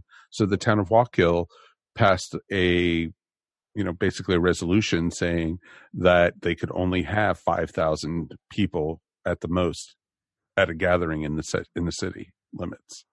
And the piece of property was in the city limits. So basically Woodstock, the founders of it, Michael Lang, Artie Cornfield, Joel, and John, they basically all were like, we've got to cancel this thing. And, it made news in the newspapers because they had already sold tickets for this concert. They had already created the posters for it. You could actually get, somewhere out there, the poster that Ricky was talking about, that actually is the same poster, but it says Walk Hill, New York in it. Those are really limited edition and worth a lot of money. But this guy named Max Yasgur, who lived out in Bethel, New York, which was about 50 miles away from the original location, and said, "Hey, I have this farm, and if you guys want it, you guys can, check it out and do it." And the rest is history. So I want to talk about also the there's so much to talk about, but I want to focus a bit on the music, because obviously that was the sort of the spine of the event, right? Everybody came to see the musicians. There were 3 days of musicians, and actually a lot of it is captured in the documentary film, the 1970 documentary movie. Not everything, obviously. Not even every artist appears in that film. No, there's bands there that you wouldn't even know that were at Woodstock because of the movie. Because there's so many if you've people. only seen the movie, then there's a lot of bands that you're missing out on as far as that were there, sure. But as far as maybe what you've heard or what you actually seen from the movies or whatnot, I'm just kind of curious as to what performance or artist that you guys think maybe was exceptional during that weekend. Michelle, I guess we'll start with you. Who jumps out at you as sort of like it was an amazing event for them as far as an artist? Joan Baez just sounded so beautiful, just commanding that stage all by herself with the power of her voice. It was really... well, she was pregnant, so it was literally like two of her. Okay. It was two people. Her and the baby. Yeah. Commanding that just on their own, and it was just very beautiful. Richie Havens ad-libbing that whole long piece with so much power and abandon. That was incredible. It was just amazing, that freedom. He came up with it right there on the spot, and that song actually defined him for the rest of his career. Yeah. And Crosby, Stills, and Nash, second time they'd ever played together, they were scared shitless, and they sounded perfect. And I think Graham Nash said later he was completely high. Oh, all of them were. Come on. I think even if they weren't set out to be, my understanding is that you got to contact high, just being like a mile within like the place. But he made special note of how high he was, but they sounded just spot on perfect. Bambi, have you seen any of the performances? Is there any sort of act that stands out for you? Well, I've heard, I think it's the Janis Joplin recording. Mm-hmm. I've heard that one. I think it was CCR. I think I heard a recording. And I'm almost positive the photo that is so famous that I know of Jimi Hendrix was there. Right. Mm-hmm. I think it's it was at Woodstock where his guitar's on fire. No, that was at Monterey Pop. Yeah, Monterey. Monterey Pop was the guitar, but where he did the national anthem, the Star Spangled Banner, was at Woodstock. Yes. Okay, well that's why I always thought that photo was from Woodstock, but yeah. Okay. Yeah, because that was the way you could tell is that was in the dark. That was on stage in the dark. But he was Jimi Hendrix closed the show Monday morning, so he played from 9 a.m. to 11. And unfortunately, like everybody was leaving at the time, so there was only out of the 500,000 people that were there during the weekend, only about under 50,000 people actually saw Jimi Hendrix play. Because after the rainstorm, a huge amount of the folks left the concert. Yeah, I mean, they had to get back. They had to start planning to leave because you knew it was going to take hours to get out of there. Yeah. And as soon as Sha Na Na hit, they were like, okay, it's time to go. Well, Sha Na Na hit right before Jimi Hendrix. I know. That's what I was saying. Sha Na Na scared everybody away. They're like, okay, we could leave now. And then Jimi Hendrix comes on and blows everybody away for 2 hours. Mm-hmm. Well, the funny thing with Sha Na Na was that they weren't even, supposed to be there. And Jimi Hendrix basically said, if you want me there, you have to have Sha Na Na. Wow. Because Sha Na Na, he was like having Sha Na Na at the time was opening for him. I see. And so it was like, take me and have this band with us. And everyone was like, are we still tripping on acid? There's a 50s band up there. Yeah. Yeah, it was a weird mix. I mean, it wasn't I think Friday was the folk day. So everybody was really kind of focused on the sort of acoustic set on Friday. Saturday was more, getting into rock. Santana probably was the first really outstanding rock artist there. And then you've got Canned Heat and of course the Dead and CCR and Janis Joplin. Sly and the Family Stone goes another direction. Then the Who comes on with Jefferson Airplane in the morning. It's just everybody wakes up to 8 a.m. to Jefferson Airplane. That's pretty amazing. It was so interesting because they were so far behind, and that's why Jefferson Airplane started at dawn, pretty much. Yeah. And that's why kind of CCR is kind of mad because they were originally supposed to be on much earlier and they came on really late. I heard that they don't really have great things to say about their Woodstock appearance. So, and I can understand that because the pictures that I've seen of him, John Fogerty has a bowl cut, and I would not want that preserved for eternity. I know that my mom gave me a bowl cut when I was little, and I'm glad that those pictures aren't really out there on Facebook. And then your mom probably went, Michael, you'll look just like John Fogerty. No, she had no idea who John Fogerty was. She had no idea who John Fogerty was. She would probably say I would look more like Engelbert Humperdinck. Wow. So Barry Manilow, that was more her speed.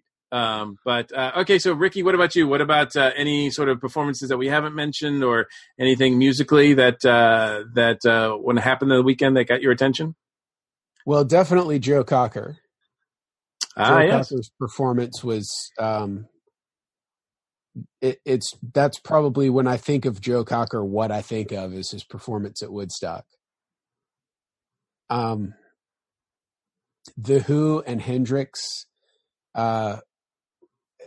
is another. Well, the Who's performance in general, and Hendrix's performance in general, I think are some of the performances that stand out the most when I think of the festival. Yeah, if now, Mike, doing the looking around and the research, I can find, of course, there's the movie, the 4-hour movie, but outside of that, and some various home movies and some, footage taken by, reporters at the time, it's not like you can just go and watch the Who's complete set. But you can listen to it now. Yes, you can listen to it, right? Is the audio for all 3 days, everything available now? Well, basically, our friends at Rhino Records, for the 50th anniversary, put out 1,969 copies of a 37-disc set. Wow. Which is the whole concert, not just the music, all the stage announcements, everything from the very first thing till the end after Hendrix played. Wow. That's awesome. So it's you're right there. It sold out in 20 minutes. Wow. It was selling for $800. Ooh. Ouch. Dude, everything was you bought 3? Of course I did. I used our Patreon money. What do you mean? Yeah, I was gonna say you bought us all a copy, right? Of course, surprise! No, I would love to have gotten a copy of that. It was, it's just amazing what they did, because I listened to a podcast called All Songs Considered, and it's from NPR, and they actually interviewed the guy who remastered everything, because there's certain bands up there that, the sound system was not built for 500,000 people at Woodstock. And so, basically it was people who were on the upper end of the bowl and further back could barely hear anything. You could hear almost like background noise of the music playing. But somebody had it in their withal to tape the whole concert, to record everything. And he found them in a warehouse somewhere. Well, it's just probably those people that follow the Dead around, because they're always making tapes of the Dead everywhere. The Dead was another band that just has not good things to say about Woodstock. Oh, really? Because you don't see them perform in the movie, but you do see Jerry smoking a joint. Well, yeah, you could hear, you see Jerry, you see them getting off the helicopter, so they're there. But the Dead, the problem was the Dead always traveled with their own sound system. And they basically their sound system was not compatible with the Woodstock sound system they had. And so it was also after they performed right after one of the rainstorms they had, because you saw the big thunderstorm and everything that happened on Sunday. But when the Dead played, it was after a slight rainstorm.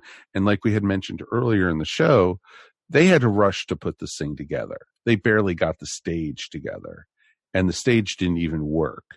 Right. You know, they built this huge, awesome, like modern, like turntable system for the stage, where they'd be able to have one band setting up while another band played, and then they'd be able to turn the turntable and move the gear, you know, right there.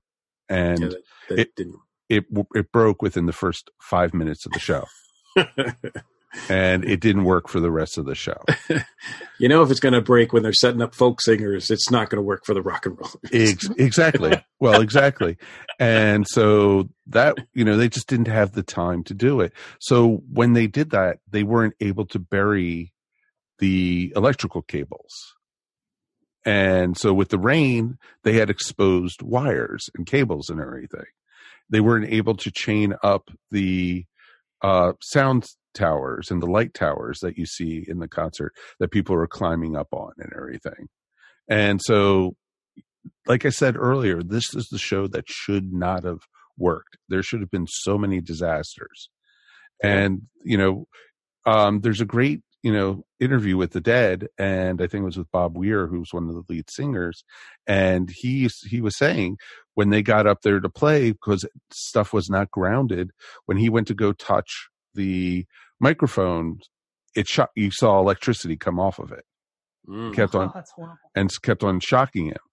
And that's where they based the scene from in the movie Almost Famous, when the lead singer, the band there, grabbed the microphone and was going to sing, and he got electrocuted. And that's based off of what happened at Woodstock. And so there was all these different things. And so the Dead was having issues playing their sound, their instruments, and singing. And so songs that were supposed to go like 20 minutes, like the typical Grateful Dead songs, were going 2 minutes.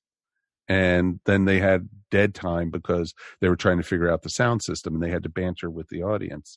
It's just, and you could hear all this stuff on the CDs, which is pretty cool, the new ones. But, you know, for those folks out there, with the CDs, there's no way to get the 37 disc set anymore.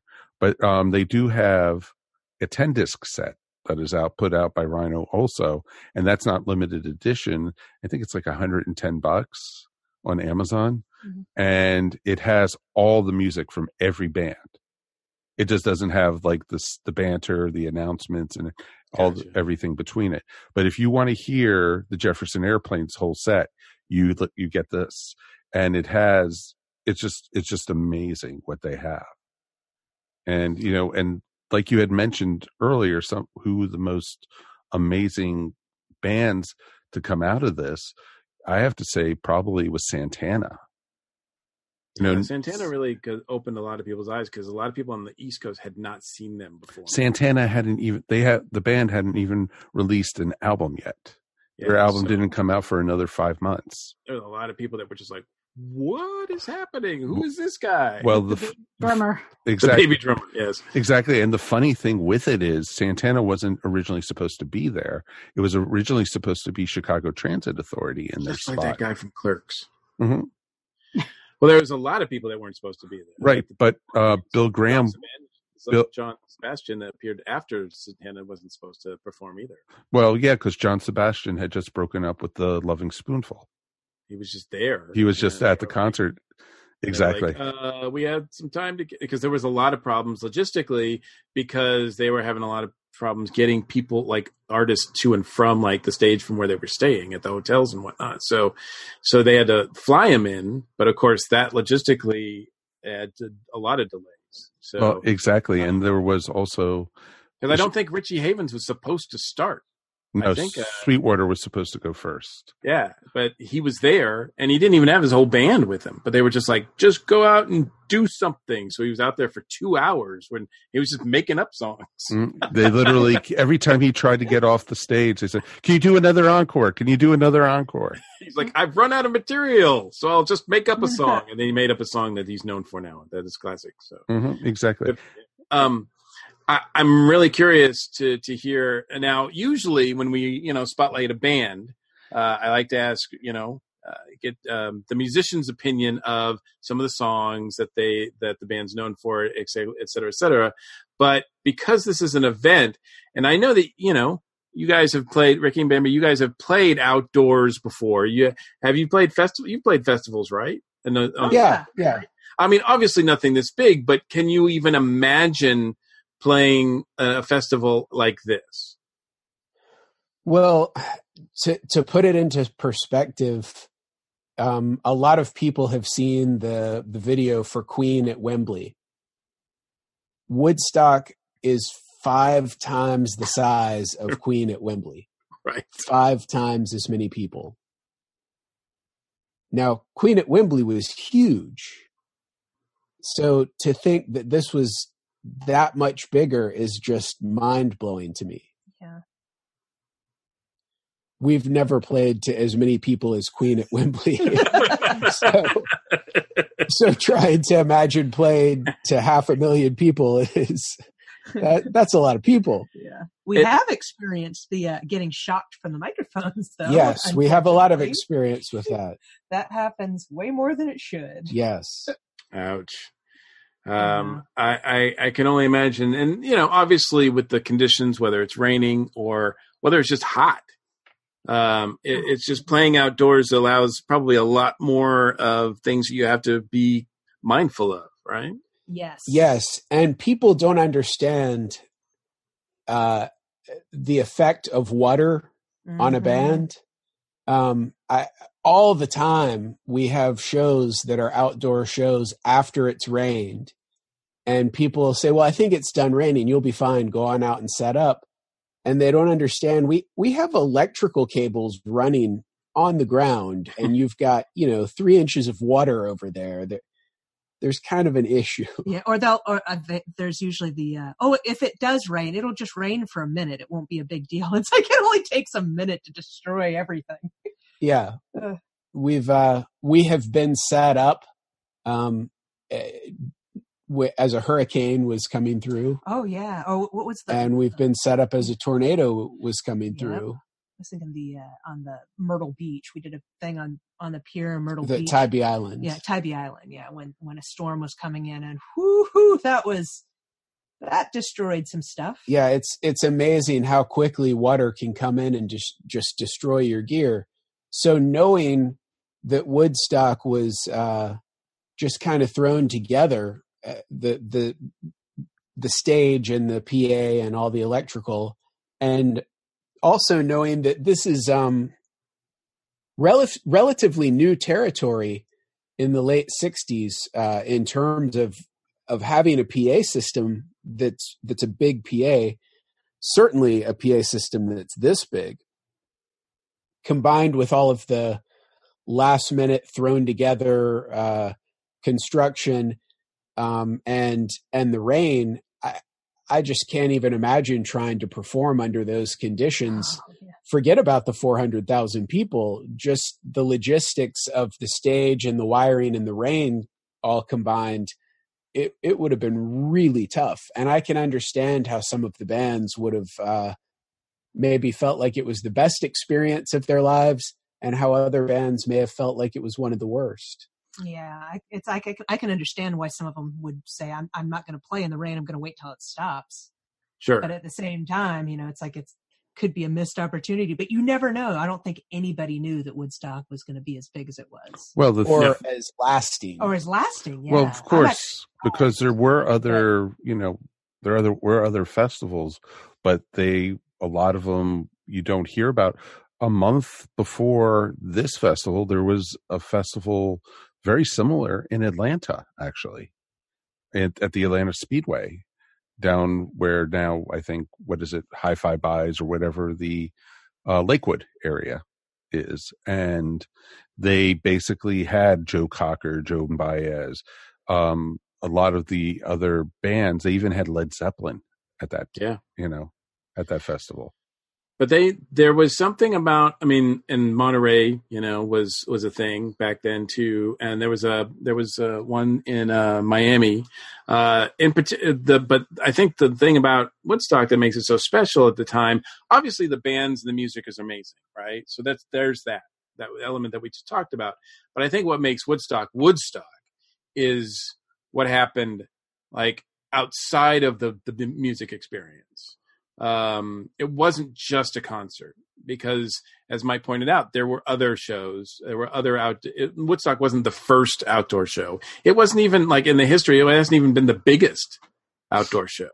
But there was the fact that at the time in the 60s, whenever you got young people together, like the show in Miami, like the one in Atlanta, there was violence. There was a huge cop presence, and then people got hurt. A lot of people got hurt.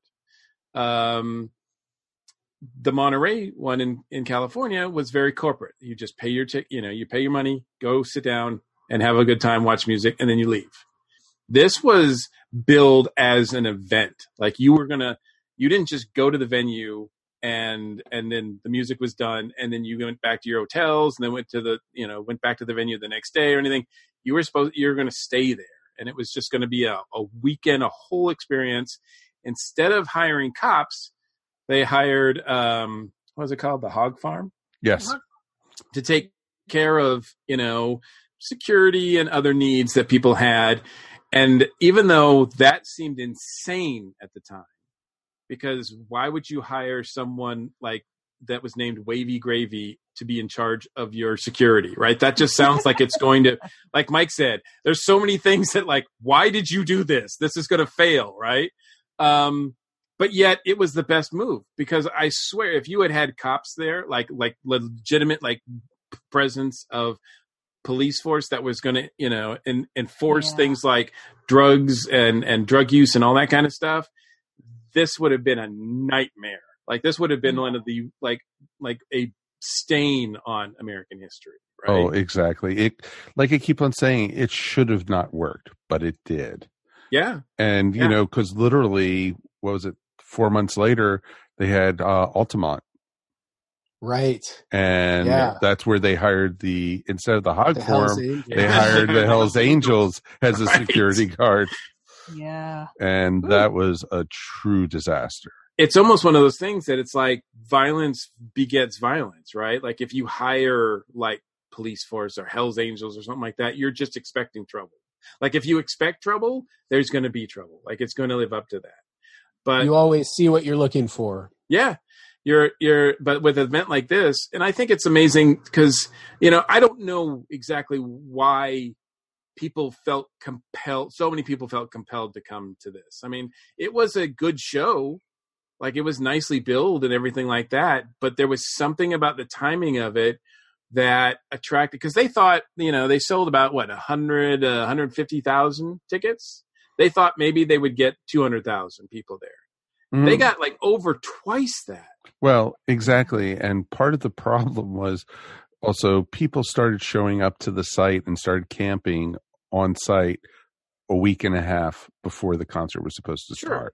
Sure. It's like getting to Dragon Con now and sitting in the lobby and waiting and everything. And literally, and they, there was already probably about 40,000 people that just showed up.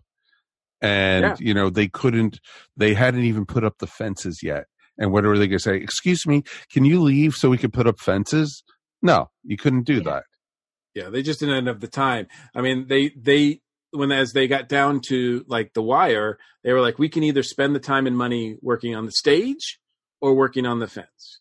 And they worked on the stage because that was more important to them. And then they very quickly, within the first day, they realized they can't keep up with this. They can't they can't enforce the ticket thing. So it's just going to be a 3-day free concert. But I don't think, it's not like everybody could text everybody and say, hey, it's free, come on down. I mean, everybody was already there. Or on their way. Yeah, or on their way. And that's the other thing when you watch the documentary, great documentary that was done by PBS, American Experience, that is available on Netflix. I recommend everybody check it out. If you can't devote 4 hours to watching the concert documentary, watch the 1.5-hour documentary that's on Netflix because it's really awesome. But it's really well put together. But that's the kind of thing that I look at and I'm like, man, this is amazing. This is why Woodstock is Woodstock and why it can never be created. Because there's going to be, there's music festivals all the time. And I think the biggest ones in the country are what, Bonnaroo. And then what's the one in California? Begins with a C. Oh, Coachella. Yeah, Coachella, right? Because Coachella, didn't Beyonce get like 1 million people at that one or something? It was huge, right? It was way bigger. I don't think she got 1 million. But I think the numbers were bigger than say like Woodstock. But it was also more organized. That's why you can't do Woodstock again, even though they thought about it, because it's just something that it just happened. Like, and now it's like it would be corporate sponsored. There'd be tickets enforced. It just wouldn't have the same, like, in what's going on in the country. It just wouldn't be the same, right? Right. No, it was the perfect time, the perfect place, everything. There was just so much positive. They ran out of food on Saturday of the concert, and literally the people in Monticello and Bethel, White Lake area, people went from their own houses and they donated food for the people, farmers from around the area, hard-boiled eggs, and sent them dozens and dozens and dozens of hard-boiled eggs to feed these people. And it's just amazing. And even though the governor at the time was freaking out and thought, declared it a disaster area, and they were going to send, the military in, I'm glad that they came to the agreement to only send the helicopters in to bring in supplies, because I can only imagine, like, if you're sitting there enjoying the concert, especially if you're on LSD, like, and you see Army helicopters, like, coming in, like, that would just completely freak you out, not to mention ruin your buzz. Especially at that time in American history. Absolutely. I mean, all these kids they've got the shadow of Vietnam right there on them, right? Oh, exactly. You would think, oh my God, the Army is coming to get us. But actually the military actually sent doctors to help with it. Yeah. They, instead of, they somehow convinced them, don't send the military, we don't want, the Army here, just send us doctors. That's what we need. Send us food, carry the food here. That's what we need. And that was a smart play, because again, that's another way it could have gone horribly wrong. Getting ready to wind down. There's so much more to talk about, but I wanted to ask you guys before we get out of here. I want to ask, so we'll start with you, Michelle. So looking back on it now, and I mean, I know that you were around back then, but looking back on it now, if you could, would you attend Woodstock? Like, if you had the opportunity to get in the TARDIS, would you attend Woodstock? Would you, like, let's say, hey Doc, let's go to Woodstock? Wow. It's a lot of people. It's a lot of people. In the rain and the mud. Yeah. And the smell. And the smell. That's what I was thinking. I can't even imagine how it smelled. My uncle says that's what he remembers the most from it. I bet that place still kind of reeks. No, actually, it's wonderful what they've done there. I'll tell you about that in a minute. It's on the National Register of Historic. As of 2017. Yep.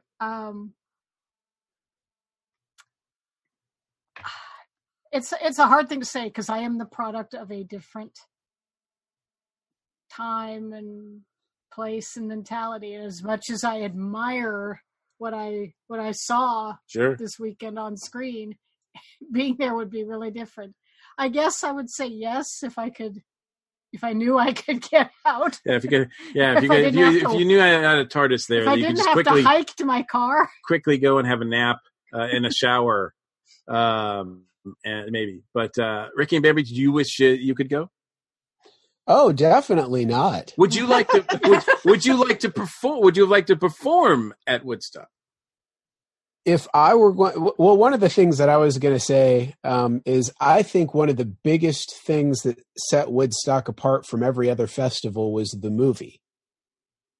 And if I could perform and know that my part of my performance would be remembered in the movie, then I might go through all of the anguish of being there to be memorialized that way.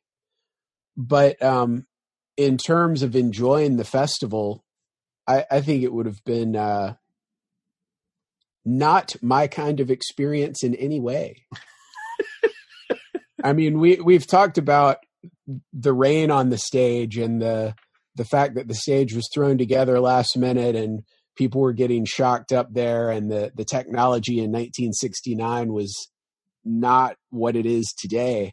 I think that it would have been a very difficult show despite the number of people. Now, if you could take me there in a TARDIS and I could, that's what I was thinking. And I would get an opportunity to ride in a TARDIS, that would be a big part of the appeal. That's the first thing I thought. So it's kind of do you want to play Woodstock? No, you get to ride in the TARDIS. Okay. All right. I'll do it. But as amazing as Woodstock is, as amazing as it is to look back on it, and as much as I've enjoyed watching the performances from some of these great artists, no, I wouldn't enjoy being there at all. Yeah. Okay. I have mixed about it. It's like part of me would love to be there and witness how they put this together. I mean, I'm just looking at photos while we're talking and just looking at the sound rig. I imagine the front row was visually awesome, but I bet you couldn't hear crap because it was so loud. You know, just the way that it's set up, you probably couldn't hear anything really close to the stage, but it would look neat. And so it's like you would also be stoned off your ass because of all the smell. Yeah. Like all the musicians, I don't see monitors. I'm trying to find where they have monitors. Maybe I just haven't found a photo of it yet. But I'm like, they must have had monitors because at one point in the concert, I can't remember who was performing, but they actually kind of like motion to somebody like I can't hear like. So they were. I think it was during the Crosby, Stills and Nash. Like one of them was like you need to turn this thing down or something like that. Like he was motioning. So they must have been able to hear it somewhat. Yeah, they may have had side fills. Yeah, but you also had the monitoring system go down because that's what happened with Blood, Sweat, and Tears. That's why you've never heard them in an album before because of the lack of monitor. The horns couldn't hear each other and such. But, with the remastered version, they have, synced up the horns and everything, and it sounds better than they said that it did at Woodstock. Yeah, I do wonder if, like, watching the movie, that all the audio is pumped up enough, so and doctored enough that it sounds a lot better than it did at the show. So, if I could stop in and leave, like shortly after, whenever I wanted, not have to hang around and deal with the smell and the just grossness of that many people being together. Not to mention, like every other person is buck naked. No. I do think me at the age I am now probably views it a lot differently than I would have at 16. Yeah, that's what I was thinking. Like 50-year-old me, no way. I'd just be like, I'll just watch it on, streaming, whatever, right? But, like 17, 18, 20, 21-year-old me, like, yeah, that would have been pretty awesome, I think. I would have. Like, I did things that were really dumb, like that I can't brag about, like I could if I had been to Woodstock. So I've done so many things musically in my life that I have kind of there's no way I can know what it would have been like to be at Woodstock. Nobody there did either. That I can look at the situation and say, well, here are 15 things that would have been hell for me. And again, if I could make it the ideal, not bringing reality into the situation at all situation, where I could fly in a helicopter and do a show without being electrocuted and leave immediately after, that would be one thing. But that just doesn't seem like how it went for any of the musicians there. Yeah. Even the musicians were kind of at the mercy of the situation. Mike, what about you? Would you go back and a little older? Yeah, I think I would, at least to see what it was, something I could remember. Because you have to remember also, the movie is a fantasy. This is the best of everything. And there, think about how many bad stuff happens in the movie. Well, exactly. But if you look at it, it is just, I would love to experience it myself.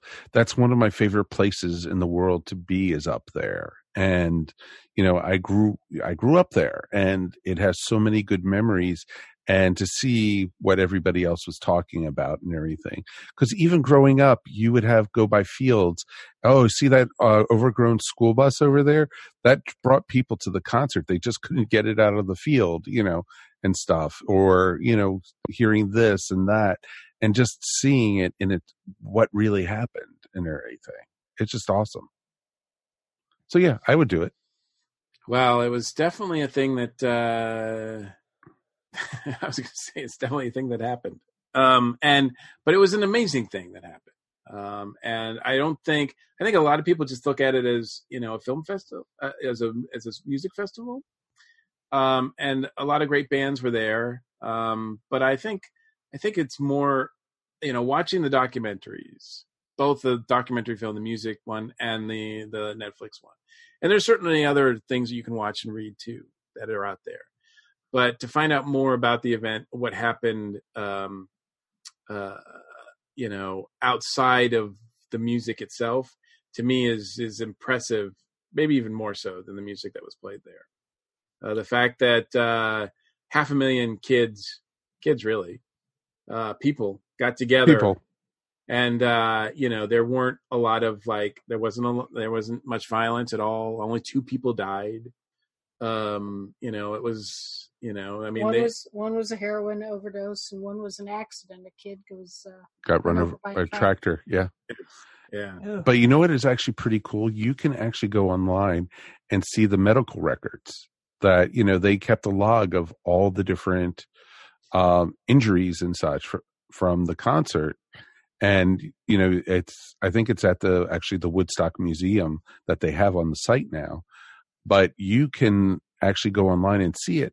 And the most you'll see of the injuries that were reported were people with cuts on their feet. Yeah. Well, there were a lot of people. There were about, I think they said an estimate of 300 people that had to be taken, helped down because of the bad highs that they were on. Oh, exactly. A lot of people were trying things for the first time. That's where Woodstock is really where LSD became a thing, because LSD really wasn't a thing until it was introduced to 500,000 people at Woodstock. All of a sudden people were like, what is this? And then, so that was the thing. And I know if I were there, my luck would have been just before the guy announced, don't take the brown acid, is when I would have taken the brown acid. So you'd be like, now they tell me. Okay. I would have taken but I just took the brown acid. What am I supposed to do? It's like that one brown acid, that was mud. I'd be afraid to have a bad trip anyway. But now that the guy just planted that in my head, it's like, oh, no, I'm going to have a nightmare. So I'm going to even be more paranoid. I'm going to head up right to the medical tent and Wavy Gravy can talk me down. Well, very cool. Well, it's been awesome to talk about Woodstock with you guys, and appreciate it. And we will end this segment, and we'll be right back with the ESO Network Con.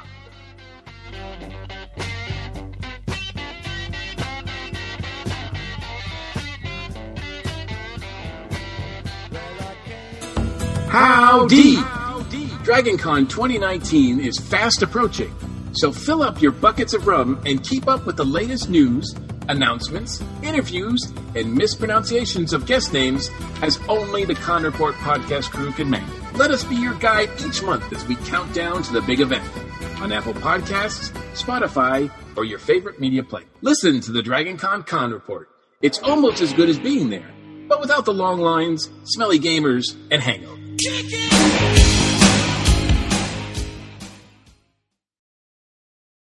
For the week of August 22nd, 2019, it's the ESO Network Con Report.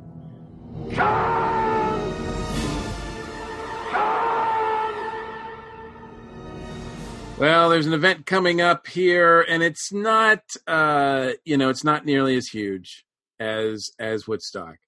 But for us geeks, it is very similar in feeling and finding a place among your tribe to hang out and just geek out and relax and have peace and geekery. And that is Dragon Con. Dragon Con is here in Atlanta, Labor Day weekend, which is August 29th through September 2nd. Look, ESO Network is going to be all over this place. I will be there. I will actually be at a table. I will have a table in the Comic and Pop Artist Alley. My table is 721, and I will be right next to Peter Cutler, who is 719. And we'll have all sorts of cool Tiki Zombie stuff and other comic stuff that we're working on, as well as a new pin. There's a new Tiki Zombie pin, this one for Hululu. So we'll have that available at the show. We'll have the ESO Network books as well. So if you need a copy of Tales of the Station, volumes 1, 2, and 3, we've got them. We can hook you up for those as well. And Ricky and Bambi are going to be at my table as well. So it's going to be a blast. We're going to have a good time. That's just at my table. Now, I'll also be doing panels. And, of course, a lot of us are doing panels. Mike has got way more panels than I do. But before we get into our panels, I want to just run real quick and mention some of the other people who are going to be there from the network. Chris and Tina are going to be there representing the Nerd Bliss podcast. Joe and Brad. Of course, Joe and Brad are going to be there. They're there every year for the Cigar Nerds. Nicole from Terminus Podcast is going to be there. This will be the first time I've ever seen her at Dragon Con. She usually doesn't come out to the big shows. But David Tennant, that'll get her. That gets her out there. Speaking of Doctor Who, from Earth Station Who, of course, Mike and I will be there, but Mary Ogle will be there as well. In fact, we'll be recording a panel as part of the Brit Track. Nathan from the 42 cast. I think this will be his second trip to Dragon Con. He'll be there. Making his very first Dragon Con appearance ever, all the way down from Canada, is Sean Vanderloo. He is behind the Rusted Robot podcast as well as the Soul Forge podcast here on the ESO Network. And someone who's always comes to Dragon Con, Kevin from the Flopcast, he will be there. And the mayor of Chickentown, Felicity, will be there as well, representing Chickentown. Thunder Talk, which is a new podcast on the ESO Network. Dan will be representing that. Well, Dan, there'll be other people there from Thunder Talk, Mike? Yes, they will. Okay. I haven't, they're a new network, they're a new show on the network, so I don't know everybody who's on that show. I know Dan's going to be representing. There's going to be 4 of them from Thunder Talk. Wow. Okay. So, also speaking of new podcasts that are just joining the network, we already talked to Thomas and Adam, and Thomas will be at the Dragon Con, right? Yes, sir. Thomas will be there, and hopefully it'd be great to meet him face to face for the first time. Absolutely. And also representing the Dragon Con Report, Mary Lou and Mary Lou Who, actually, and Darren Noel will be wandering around partying. And last but certainly not least, they have been with us on the network since almost day one of the network. Jason and Rita from the various Transmissions podcasts, Transmissions from Atlantis, Transmissions from Gallifrey. They will be attending as well. So those are the official ESO Network representatives that are going to be at Dragon Con. There's plenty of other friends of the station that are going to be there as well, including you. If you're going to be there, you are a friend of the station. If you listen to the show, if you're listening right now, you are a friend of the station. And if you're going to be at Dragon Con, come by our panels, come by and say howdy to us, come by my table. I would love to meet you. We are going to be doing a lot of panels. As I've only got 4, which is enough. It's going to keep me busy. 2 of them are ones that I'm going to be on with Mr. Faber. One is the Earth Station 1 Presents Galaxy Quest 20th anniversary. Mike and I, along with some other friends of the station, Darren Powell. Why did I say Powell? That's what it says. Darren Powell? That's what it says on the notes I got. That's what the Dragon Con sent me a list, and it says Darren Powell. Oi. Yeah. Oi. Sorry, let me start that again. That's exactly what it says. I'm like, Darren Powell? Powell? Thank you,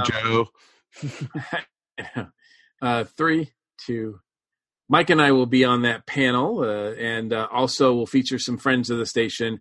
Tara Newman, Darren Noel, and Will Nix will be joining us to celebrate. Actually, Jennifer Adams is also going to be joining us. She is one of our patrons who actually donates at the top level, and she got to pick a panel that she wanted to be on. Ding, ding, ding. So it does pay to be a patron. Very much so. And you can celebrate the 20th anniversary of Galaxy Quest with us. Then on Saturday is the Earth Station Who panel, and that is Deconstructing Doctor Who. And that features Mike, myself, Mary Ogle, and as well as another Mike from the Drop of Mics that we have all over Dragon Con. Michael Faulkner will be there, and Tara Newman will be joining us as well for that one. And then as far as my panels goes, there's 2 others that I'll be doing on Saturday as well. At Saturday at 4:00 is the Show Us Your Tiki. It's the 4th annual Tiki Pop Art panel that I'll be on with. I'll be moderating that one, as well as featuring artist Derek Yaniger. Jonathan and Sarah will be joining us for that one too. It's going to be a lot of fun. So if you can make it to that one, I would be grateful. We're going to have a blast. And then on Saturday night, it's at 10 p.m., the Needless Things podcast presents Troublemaker, the movie. I will be hosting that celebration. We'll actually be airing the entire movie about Dave, called Troublemaker. And it will feature also the director, Jason C. Woods. Dave will be there, and some other very special guests will be in attendance as well. You'll get free swag for that one too. So you want to come out and see the movie, get some swag, just have a great time. It's going to be a blast. Or they could give every person a wrestling mask? Maybe. Well, I do know it's going to be something you can wear. I can tell you that. It's going to be something you can wear. And that's all I'll say. But so those are the 4 panels I'll be on. Mike, I know you've got a few more than that. So without further ado.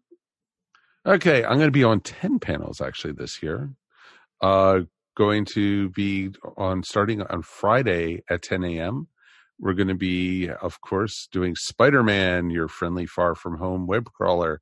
That's through the American Sci-Fi track. Then we have at 1 p.m. on Friday, Creating Digital Media, the art of doing a live podcast. Should be actually a lot of fun to talk about. And then, of course, Mike had mentioned the Galaxy Quest 20th anniversary at 5:30 on Friday.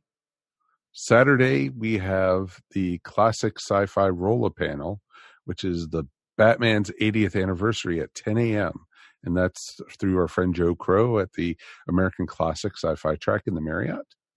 1 p.m., we're doing the Earth Station Who, and that's Deconstructing Doctor Who. And then ready for this, folks, at 8:30 p.m. on Saturday, I'm going to be working with our friend Dr. Q, and we're doing Bill and Ted. That's right. We are going to be talking about Bill and Ted and how it applies to alternative timelines and such, and how it's affecting the past, the present, and the future. It's pretty cool stuff. A couple of righteous dudes. Sunday at 11:30, I am going to be doing with the Brit Tracks a James Bond panel to talk about the 50th anniversary of James Bond. So it should be a lot of fun. And because there's so many different anniversaries, because this year is the anniversary of Her Majesty's Secret Service, 40th of Moonraker, and 30th of License to Kill, and 20th of the world is not enough.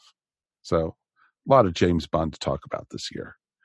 Then we are going to be doing at 4 p.m. on Sunday, the how to get started in digital media. That's basically how to, if you want to get into podcasting, live video or audio. We're going to be talking all about that with the podcast track, new media track. And then last but not least, on Sunday at 7 p.m., also with the new media track, we are doing Pitch the Digital Media Pros. It's kind of like think Shark Tank, but with podcasts. So it should be kind of fun to do. And then Monday at 11:30, I am doing Russian Doll, which is an amazing show on Netflix. And we're going to be talking all about that. And that's back over at the American Sci-Fi track. So that's what I have right now. You never know who will pull me into other panels and such, because this is a light year for me. So it's only 10. So you can find us at those panels, and check out the other people on the ESO network, because they'll be posting their panel schedules as well. And if you want to find out about more things to Dragon Con to be excited about, please check out the final episode of the Dragon Con Report, which is it should be out by the time you're listening to this. So check it out. It's just full of everybody talking about what we're looking forward to. A lot of friends of the station are joining us. A lot of people contributed, sent us emails. Thank you so much for participating, everybody. It was a blast to put together this episode, and I think it really gets you excited for the event itself. So if you are traveling to Atlanta for Dragon Con, this is something that you can just pop in your ears, and it'll get you ready, prepared as much as possible for the main event. So that's all I have as far as that's enough. That's the big event. So that's what we've got going on. Post Dragon Con, there's some stuff happening for sure. We'll get to all that in a couple of weeks. But for the meantime, if I don't see you at Dragon Con, we'll be recording a lot of stuff. So that'll be available through our patrons, and a couple things we'll dish out as freebies. So we'll try to bring the con to you as much as possible. And we hope to see you guys there. And if not, then we will definitely be here, next week and the week after and the week after, because Earth Station 1's not going anywhere. And we love talking about conventions. So please reach out to us.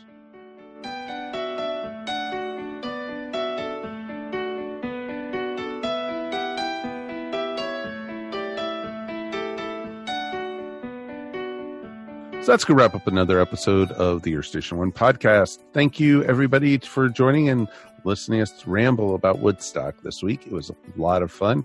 Let's thank our guests, of course. First, Ricky and Bambi, thank you so much. Thank you. Anything you guys want to promote? Mike Tiki Zombie is going to be at Dragon Con this weekend, and we'll be helping him out at his table. Awesome. So stop by, and say hey to the friends of Radio Cult. Be very cool to see them. Awesome. So you'll be at their table the whole time, or just certain days? We'll be there a lot on Saturday, and other than that, I think we're playing it by ear. Okay. It's going to be so much fun. Mm-hmm. That is awesome. That is really, really awesome. Well, cool. It's going to be great to see you guys there, and thank you again for joining us. Thank you for having us. Yeah. And Michelle, thank you, of course, for joining us for the music segment. Thank you. And, of course, thank you for all the work you've done over, almost 2 years now, doing the segment each week. Time flies. Yeah, we're all having so much fun, aren't we? That is awesome. Anything you want to shout out about? Well, on the blog, iconicrocktalkshow.wordpress.com, talking about some ladies that should be considered for the Rock and Roll Hall of Fame. We're getting into prediction season and nomination season close on its heels. So. That is awesome. Any hint who you're predicting? I think I will have 9 Inch Nails on my list, and Todd Rundgren. Other than that, that's as far as I've gotten. Well, okay. That'll be very interesting to see who's could be eligible this year too. So it should be a lot of fun, and I'm sure we'll talk all about it. We will. We will. Boy, that's going to be right there on the corner, right? Yep. Mm-hmm. And Mr. Mike, we made it through another one, my friend. We did. And, we did, man. It was beautiful. It was beautiful, man. It was really nice, man. There were a lot of freaks, but it was awesome. Yeah, we didn't really invoke the spirit. We should have all just been like stoned. And who says we aren't? No. It's true. Speak for yourself. Okay. Square. Damn, why didn't I get some? Square. I guess so. Mark. Yeah, so what do you got to shout out about, Mikey? I want to give a shout out to, I think it was last week. It was either last week or the week before. I was giving a shout out to my good friend, Robert Jimenez, the artist of the cover for Tiki Zombie #3, as well as the ESO Volume 3, so Tales of the Station. And he has a Kickstarter that I think is just finishing up now. And he is actually appearing on the Needless Things podcast in a mini cast episode with Dave West. So go check that out and listen to him, and then go right to his Kickstarter and help finish him out. That is awesome. All right, my shout out real quick actually ties into the main topic actually that we talked about Woodstock. Two things we're going to talk about real quick. Up on Amazon, other than the box set, there's also a book out there called Barefoot in Babylon, The Creation of the Woodstock Music Festival, 1969. It's a nice 500-page short little book that you can read, and it talks about the ins and out and all the trouble they were going into about making the festival. And, they also talk about, these guys who put on the festival, they weren't planning on doing a free music festival. It just happened, and they all went bankrupt. But thank goodness they've decided to film it for a documentary, because that's what actually pulled them out of the financial troubles.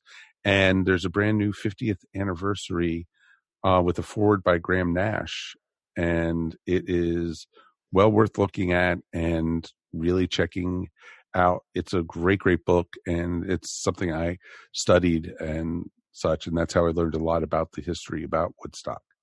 Also, if you ever are in upstate New York in the Catskills and decide to, go explore, now they have where the site was, it's not a farm anymore. It's now the Bethel Woods Center for the Arts. And they have a Woodstock museum there. And they also have live performances still there. You have, an amphitheater that's just like, what you have in your usual town and everything. And it seats like 35,000 people, and bands like Dave Matthews play there, Green Day, Fish, all these people. And a lot of the original performers from Woodstock play there all the time too.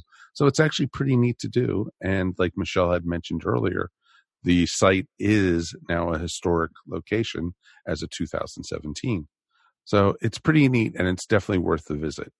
So definitely you could check that out. We'll have a link to the center up there so you can check it out yourself. With that being said, we are done for this week. I wanted to thank everyone at home and our patrons for helping us out, and looking forward to seeing everybody next week at Dragon Con. But we will be back one more episode before the con. We're gluttons for punishment, aren't we, Mike? Yes, we are. But we're going to go back to the wrestling ring. That's right. The Ladies of Glow are back for season 3, and we're going to be talking all about it. It's going to be a lot of fun. But until then, my name is Mike Faber, or you could call me Moonbeam if you want. And we'll see you next time here on your Station 1 podcast. Peace. And we're done, dude. And we're done, man. Man, we're out of here. We're just done. You've been listening to the Air Station 1 podcast, a show by fans for fans. If you enjoyed the show, please subscribe to our show up on iTunes or wherever fine podcasts are found. While you're up there, please rate us and remember to leave feedback. It would greatly be appreciated. And remember to tell your friends all about us while you're at it. Air Station 1 is available on most social media sites where you can join some really great topics or chats. Help support our show by shopping through our Amazon.com link or purchasing very cool ESO Network clothing and merchandise at our TeePublic store.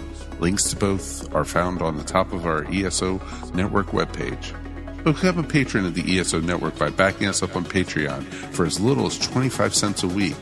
Go to patreon.com/ESO Network to sign up. We want to hear from you. Please write us at earthstation1@esonetwork.com or call us at 404-963-9057. Thanks for listening, and we'll see you next time here on the Earth Station 1 podcast. Peace, and we're done. This has been a broadcast of the ESO Network. Be part of the crew and help support our shows by donating to our ESO Patreon or by shopping through Amazon.com or the TeePublic store, which can all be found at www.esonetwork.com. The ESO Network, your station for all things geek.